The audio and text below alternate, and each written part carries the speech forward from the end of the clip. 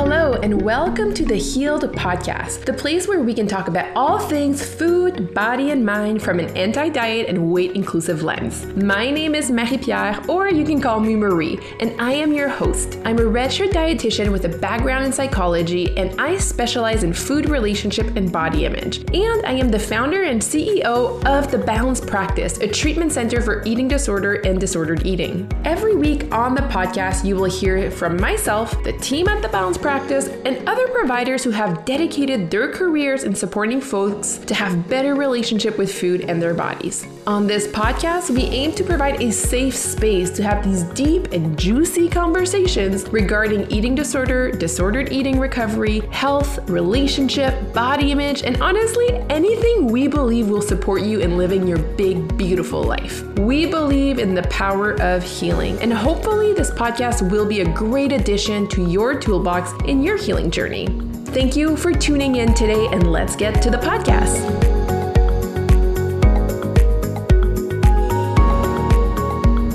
Hello, everyone. Welcome back to the podcast, to the new, improved, updated podcast. So we are rebranding, my friends. So this is no longer the Balanced Dietitian podcast. We are now the Healed Podcast. This transition is happening because, one, we are evolving as we do as humans. The business is growing, but we also wanted to be able to have the podcast no longer be just me. This podcast goes above and beyond. It's to really support you in your healing journey from your disordered eating disorder, so you can live a really full, beautiful life in the way that you want to live. So what you can expect moving forward from the podcast is guest interviews with anti-diet and weight-inclusive aligned providers, as well as the Balance Practice team. We will do behind the scenes of our professional development conversation to really include you in what we're doing, what we're learning, how we're growing. We're going to have a bigger focus on eating disorder care, as the Balance Practice is really specialized in the treatment of eating disorders. I'm really excited for this evolution of the podcast, and I hope that you are too. To help us celebrate the change of the podcast, we would love for you to share and review the podcast. This will really help us get traction, grow the podcast, grow our message, so more folks can learn about being anti-diet, weight inclusive, and just being like a nice, self-compassionate human. So if you have been loving this podcast, or if you're new to the podcast, welcome. We would love to hear from you. Please leave us a review and share the podcast with someone you think would benefit from hearing the messages. So as we are starting this podcast again, this September 2023, today we have a really fun podcast episode with Jasna Robinson-Wright, who is a registered dietitian at The Balance Practice. She's actually like the OG provider with me. So she has been here the longest. She's almost been here with me for 3 years at the practice, and she's such an amazing human being. So Jasna is a registered dietitian, but she's also a certified diabetes educator and a certified intuitive eating counselor. She really loves to mix her areas of expertise, which is like diabetes and health condition and eating disorder, disordered eating, as well as prenatal and postpartum care. She really loves to help moms and babies in their feeding journeys as well. Jasna is just such an amazing human. She is a mom of 2 and just a wonderful provider as part of the Balance Practice team. If you have worked with her at the Balance Practice, you know what I am talking about. She is just a wonderful, beautiful human. And today we are talking about the intersection of health conditions, special and medical therapies, so nutrition interventions for health conditions, and diet culture. So one of the bigger risk factors of developing an eating disorder or disordered eating is having a health condition that requires nutrition intervention. So today we wanted to give a sneak peek and talking about it, but we will be doing a full workshop on health conditions and diabetes and eating disorder, disordered eating, and just managing those conditions outside of diet culture to whether you are in your recovery of an eating disorder, like how do we do both? Or if you are, post recovery and we're maintaining it and we don't want to slip back because we have a health condition, or if you're someone who doesn't have an eating disorder, but has to manage a health condition and you're just wanting to do it in a gentle way. So you're not going to want to miss this workshop. It is a $10 workshop. So it's a very low cost. You can sign up at thebalancepractice.com/LC workshops. And it's going to be this September. So Friday, September 29th at 12 p.m. Eastern time. We really hope to see you there. I think it's going to be such a beautiful, amazing workshop with so much value and information. And this workshop is really geared towards, folks who are living with eating disorders or who have health conditions, as well as healthcare providers. So if you are listening to this podcast and you are a healthcare provider, you are more than welcome to come, because we really believe that, education is really impactful and it just supports us in our work. So all are welcome. We hope to see you there. And on that note, my friends, let's get to the podcast episode. Hey, Jasna. Hi, how are you, Marie-Pierre? I am good. How are you doing today? Good. I was just saying before we started recording the podcast that I had a little vacation time. So I'm feeling very calm, very relaxed, and very excited to do this podcast. That is awesome. I think for me, vacation coming back, it's like either I'm back and I'm relaxed, calm, life is beautiful, or I'm like, oh my goodness, like it is chaotic. There's so much thing when you come back, but worth it. I hear you. Also, you are the only guest of the podcast who has now been on here twice. Exciting. I know. You're the first repeated guest. So if you guys don't know Jasna, she is a dietitian on the team. Her podcast episode probably came out like a year and a half ago. Like it's been a while where we talked about diabetes and eating disorder recovery. So I'll definitely put that in the show note if you guys want to hear more about that first podcast episode we did. Awesome. But maybe we can start with doing like a reintroduction of like who you are, what your role at the practice is, and just a little bit more about you as a human. Yeah. So my name is Jasna.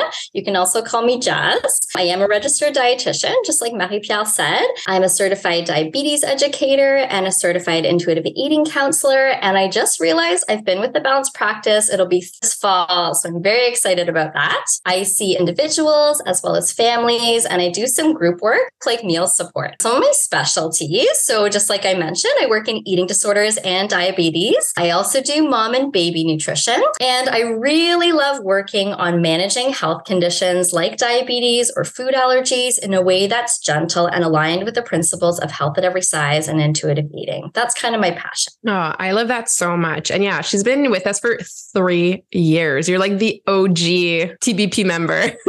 And I love all the intersections of your work too, because eating disorders don't happen on their own with nothing else happening in folks' life. Like they're typically there with a combination of other things. So it's a really cool area to be able to do like diabetes and eating disorder, and even like pregnancy and postpartum with ED or disordered eating and any other health conditions that we may find as they intertwine with maybe disordered eating and eating disorders. So today we wanted to talk a little bit more about that piece of like health, a little bit outside of diet culture, maybe how they can lead to eating disorders. And this is all, guys, in anticipation for a workshop that Jasna will be hosting at the end of the month in September on, health conditions and eating disorders. So we're really excited to have this conversation today.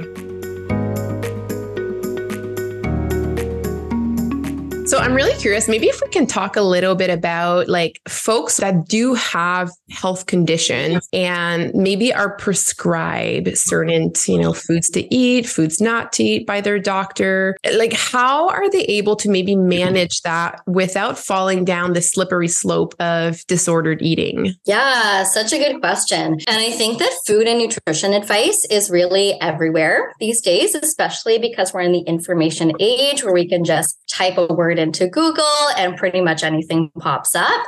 It can get pretty confusing.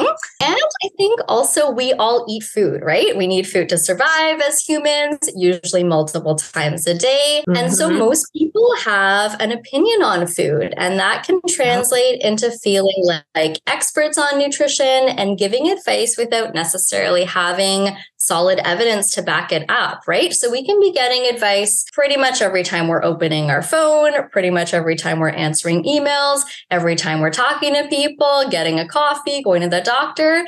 It's all over the place all day long, constantly. Mm-hmm. And diet culture and wellness culture and fat phobia, they're not just in our media, right? Our whole society are affected by these. And I think the medical system's not immune either to weight bias, right? Weight bias has been around in North American culture for hundreds of years. And diet culture can definitely seep into some of those health recommendations and special diet advice. So for example, popular diets that get used for weight loss start getting looked at in research to see whether they will also help with, potentially health conditions. And it can get really muddled and confusing because even if that advice doesn't necessarily have any proven effects, it gets a lot of media attention and gets really, really kind of hyped up, and it can be really exciting. We might get told cutting out this food will help us lose weight, and that will solve all of our health problems, even if there isn't actually good evidence backing it up. We might get told,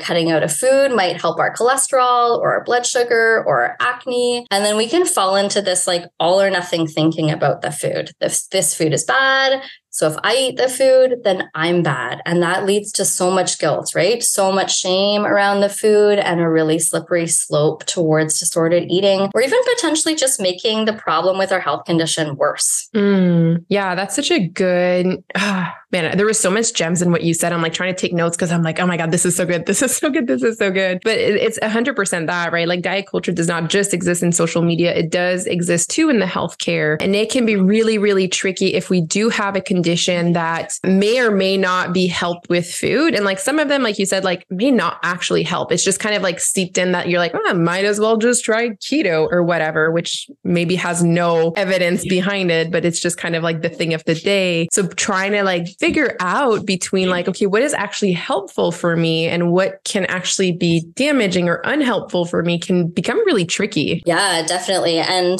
as we, especially if we have, just like you mentioned with the intersection of conditions, if we've got multiple conditions and we're trying multiple things at once, it can be just a real mess, right? Figure out what's working, what's not working. Yeah, 100%. And one thing that you said too is that, like those types of messages are everywhere. And I always find it funny with clients when they're like, no, like I'm not really like I don't see these messages a lot. And then we start learning about diet culture and you're like, it's everywhere. And when you see it everywhere. So it does make sense that it gets like, quite a lot. And can we just talk maybe like the risk with those types of like, maybe like nutrition recommendations that may not be super supportive. So let's say I have a health condition and my doctor tells me like, hey, why don't you try to do X, Y, and Z thing that may be restrictive? Like what's the risk of that? Yeah, good question. So often we think, it's just food. It's something natural. It's not, a medication. What's the harm, right? If I take it out, I could always go back to it later if it's not working. And I think actually there can be sometimes more harms in some of these kinds of diets that don't necessarily have as much, studies that have gone into them. Medications often have way more studies that go behind them before we can make recommendations or use them on the general public. Whereas diets don't necessarily have that vigorous kind of sort of scientific process behind it before we start recommending them left, right, center, and putting them on the internet. And we can develop nutrition deficiencies if we start cutting up, especially like whole groups of food, cutting out grains or cutting out, carbs in general or something like that, or cutting out fats. We can start malabsorbing some of our vitamins. We can start actually having too much of certain vitamins and minerals that make it hard to absorb others. There can be pathways where we need to have the right balance to absorb everything in moderation. And we can develop some gut issues when we start cutting out whole groups of food or even certain foods in particular. We might not continue to make enzymes. I'm thinking like lactose, for example. We can stop making enzymes to absorb those foods. And that can cause us some gut issues down the road that can kind of make our problem worse than where we were to begin with. That's like so important. Like all of those impacts of restriction that can happen when we do. And then we also look at like the relationship to food piece where we are like, how is that restriction or that labeling of food impacting the way that we relate to food? And I feel oftentimes with health, it's like it adds a whole other layer, because when we start being like scared for our health or concerned for our health, like we are in a very vulnerable situation too, where if you tell me that this is bad for me, like the intensity of that can create quite a big rupture in my relationship to food too. Totally. And I think about also just like the social impact, right? If I can't eat all these different foods, it's going to be really hard for me to eat with other people, to go out to restaurants. There can be a lot of isolation around that. We can feel really alone, and we can continue to turn more and more to, a very closed group where we got maybe the food recommendations from. We were doing a podcast recently on The Wellness Trap by Chrissy Harrison. Little plug for that podcast. And I know she kind of mentions that when we're feeling scared or feeling like we have some big life changes, we're way more likely to believe in conspiracy theories. And I think we're way more likely to start believing advice that doesn't necessarily have good evidence behind it when we're feeling vulnerable and scared, right? Yeah, it's kind of like that last resort feeling of like, if the current medical system isn't supporting us. And I mean, we've had so many of these talks over the summer in terms of like medical fat phobia and how the system is maybe not set up for like women or folks in like marginalized groups. And when the healthcare system fails, and then we have this like perfectly wrapped diet that's going to solve all of your issues, it makes it really hard to want to look for deeper evidence or really question it, because we're just wanting to feel better. Yeah. And I want to validate that if you have gone down that rabbit hole, I know I've gone down some rabbit holes with my food allergies in the past. It is not your fault. You're not doing this to try to harm yourself. It makes sense, right? That we want to feel better. Yeah, 100%. And one more piece that I wanted to add, as you were talking about, like when folks maybe start eliminating different foods from their diet because of, medical recommendations or their own health conditions, and it can lead to nutrition deficiencies and all these other things. We also know that like a negative energy balance, so not eating enough for what your body actually requires to function, is also one of the biggest risk factors of developing an eating disorder, which kind of ties into like dieting, which is a huge risk factor of developing an eating disorder too. So it is quite a slippery slope when we start looking at food from that restrictive lens. Definitely. I know when we do our assessments, we always ask about what kind of triggered the eating disorder. And I feel like probably 3/4 of my clients, it started with a very kind of quote unquote harmless kind of food restriction for a health issue that turns into a slippery slope. The brain functions differently when we're in food deprivation, right? When we're not actually getting enough total food, our brain is really wired to help us survive, right? We can develop either, restrict binge cycles, or we can have really, big changes in our mood, big changes in our thinking patterns, thinking more in kind of like the food restrictive or anorexia type eating disorders. We can have a lot of changes in our brain and our body that kind of stem from quote unquote harmless changes to our diet.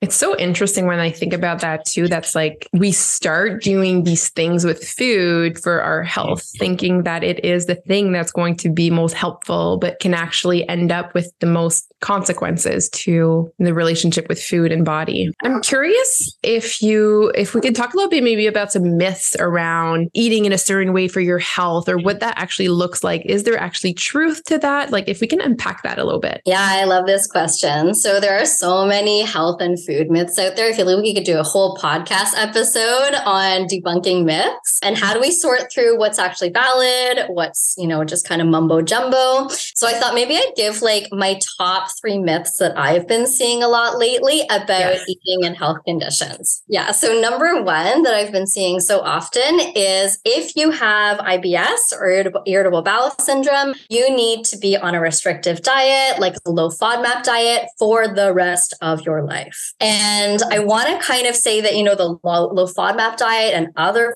versions of, some changes to diets do have some good evidence that they can be helpful in irritable bowel syndrome and other gastrointestinal issues. However, these are supposed to be short-term interventions done with guidance and then, systematic reintroduction of foods back in also with guidance to see what our tolerance level is, and also hopefully to make some changes to our gut that can help us tolerate more foods in the long run. But I see so many clients that have been given like a printout of all the foods they can never have again for the rest of their lives, zero follow-up. And then they're eating this restrictive diet for months or years. And they're feeling so much guilt and shame if they have something that's on the list. They're, not going to family events or events with their friends because they can't eat things, and they can develop nutrition deficiencies. And I think actually make their gut health worse in the long run because we're changing our gut bacteria, right? When we're cutting out lots and lots of foods. And that's so frustrating for the person with the digestive issues because you're not seeing maybe the improvements you want to see, and you're on this really restrictive diet. Yeah. Oh, I was just going to say with this one, like with the IBS, like it's such a big one with low FODMAP. And also oftentimes like low FODMAP is not the first intervention, especially if you have a history of eating disorder, disordered eating. Like an elimination diet, although there are some benefits, may not actually be what you need if you have a history of an eating disorder or disordered eating. That one's a good one. Definitely. And I kind of love how you said, going the most restrictive route might not be that first step, right? That might be a later down the road step. Yeah. So my second myth I've been seeing a lot, it's kind of also in that kind of intolerance vein. So I see so many clients that if they have an intolerance, or if they think they have an intolerance or an allergy or a skin condition or a digestive issue or like anything under the sun, pretty much, the belief is that you're probably needing to cut out dairy and you're probably needing to cut out gluten. And I feel like every decade we collectively decide to just hate on some food groups for no particular reason. We just like cycle through, okay, what food group can we hate this decade? And I've been seeing so many people cut out these items because somewhere someone told them to. And yes, there are definitely folks who are intolerant to these foods and need to avoid or limit them. However, I think, the key message here is if you're restricting a food and don't see an improvement or if you've had no issue with a food up to date, and then someone tells you to cut it out, it could actually be harmful for you and possibly make things worse, either creating nutrition deficiencies or be that slippery slope like we talked about down the disordered eating path. That one is so good too. Like restriction is not a trend that we need to follow. All foods are good unless we do have, and we can talk maybe a little bit about that too. Like if you do have an intolerance and allergy, then it's different. But for most of us, like we can tolerate those foods. And kind of looking into like the kind of testing that's being done. And I don't know if that's your third one, but like, have you ever had a client come in with like the like intolerance testing? Yes. Yeah. And we're big testing hair or something random. Oh my goodness. I had one of my first clients, like when I first graduated, who came and had this like stack of papers. And she's like, I brought this for you. And I was like, okay. She's like, so these are all the foods that I cannot eat. I swear to God, it was like 52 pages of food. And I'm like, this is ridiculous. Like it was so wild. And it was like the green, yellow, red, like green is safe. And there's like 6 foods in there. Yellow, there's like 10. And then red is like everything else. Yeah. And I think, a really good kind of question to ask ourselves is if we haven't been having any reactions to foods leading up to this, it's possible that, maybe we need to ask more questions about what is the validity of this test? Why is this test being done? Why am I not getting symptoms if I'm being told that I'm intolerant to all these things? And most of them are not valid, guys, just like as an FYI. Oh, gosh. Okay. And then what's your third misconception? Yeah, my third misconception. So I mentioned that I work a lot in diabetes. So this one's a little bit about diabetes because I see this a lot. So if you have diabetes or if you don't want to get diabetes, the myth is that you should cut out all sugar and carbs. And there's actually no good evidence. So the most recent guidelines came out, reviewed the evidence, and there's actually no good evidence linking sugar intake or carbohydrate intake to causing people to get diabetes. And actually eating a variety of foods, especially foods that do contain carbohydrates like grains, vegetables, legumes, they're really good sources of our fiber in our diet. And these can be helpful in reducing our risk of getting diabetes or managing diabetes. We need to have a variety of food in our diet to actually get enough nutrients, to get enough total energy, to keep our organs working properly. And yes, when someone has diabetes, especially if they're dosing insulin or something like that, we do have to maybe be more mindful of when we're having carbohydrates, what types of carbohydrates, and how much we're having to kind of use the medication properly. But all foods can fit. Just like Marie-Pierre said, there's no foods that are off the table, kind of pun intended, right? Love that. Love that you brought that misconceptions around sugar, because I feel like I hear that all the time. Like, I'm afraid of like getting diabetes, therefore I cannot eat sugar. And I think that's like, sugar must be the current like demonized food right now, where it's like, okay, some carbs okay, but not sugar though. Like, make sure you don't have too much. And it's just so harmful for messages. And then the stress that we start getting around the foods too is also not ideal for health. So that's a really, really good one. So interesting. I actually saw an article that was put out by Dietitians of Canada that looked at our sugar consumption in Canada. And there's been more fear of sugar in the last 20 years, but our intake of sugar as a population has actually decreased significantly in the last 20 years. So we're like more scared, but actually having less of it. Like, those messages don't match up, right? Yeah, that's pretty wild. I love all of those debunking. So I'm really curious if someone is like, well, like I have some health concern, or I do want to work on my health. And like, I think nutrition may play a role for me in my health. Like, what would you say to someone who's kind of looking for like a health at every size, inclusive approach to like being able to focus on health? Good question. So I actually think coming at a special diet from an anti-diet, health at every size, intuitive eating foundation can kind of be like the barometer that helps serve as like a check-in point with ourselves. So if we can check in with ourselves periodically, like, are we still finding satisfaction in our eating experience? Are we still rejecting the diet mentality or like the weight-centric mentality? Are we still noticing like hunger and fullness and being kind with ourselves? And the last principle of intuitive eating is actually gentle nutrition. And I think this is where special diets can play a role, because I think part of being kind and gentle with ourselves in terms of food might mean having to follow special dietary guidelines to honor our health and our bodies, right? So yes, while there's a lot of food and nutrition myths, sometimes we do actually have to follow some special diet recommendations. If you have a severe food allergy and it's life-threatening, it's not going to be kind and gentle to ourselves to have that food be part of our diet, right? We might actually need to have some avoidance, some limitations, and that can still fit as part of intuitive eating. I think getting some help from an anti-diet healthcare provider can be really helpful in navigating this process, especially if you've had disordered eating in the past, or if you're noticing that starting to follow a special diet is making it hard to feel okay about food, or to feel okay about body image,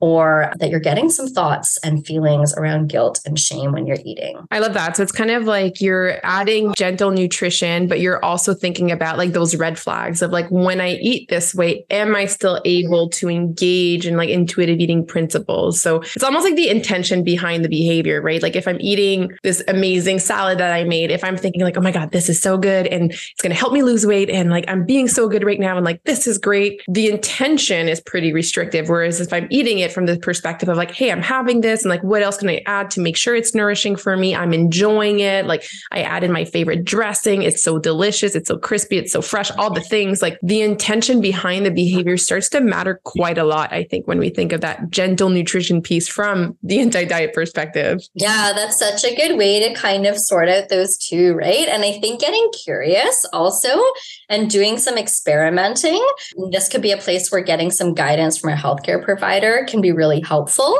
What happens when we remove some of those restrictions? How does that change like guilt, shame when I'm eating? What actually happens to like my blood sugar or like my gut, symptoms or things like that when I actually re-include a food? Like, if we can do some experimenting and still be gentle with ourselves, that can be another really awesome way to kind of approach this in a way that feels like it still fits with HAES and with intuitive eating. Yeah. And I think even just that piece of like knowledge in terms of like what is actually helpful or not, because I think that part is hard hard for, everyone, even for us as dietitians. Sometimes I'm like, oh my God, like, look at all this information. Like, okay, like, let's like sift through like what's actually legit, what is not, because I think even that part can be difficult if you have a health condition and you do want to like support yourself, but having the right information and not going down those like diet culture rabbit holes can be really supportive to be able to work with an anti-diet dietitian to be like, all right, so what is true with this? What do we like? What's actually going to be helpful? And what are the things that are actually not needed, that we don't need that added restriction because it's not actually going to benefit us more in the long run? Definitely. Yeah, that part is so difficult. So difficult. So can you tell us maybe a little bit about the workshop that you're going to be facilitating this September? Yeah, so I'm so excited about it. It's going to be September the 29th at 12 o'clock, and it's going to be a 1-hour low-cost workshop. And we're going to be talking about sort of navigating that intersection between chronic health conditions with a little bit of a focus on diabetes, especially,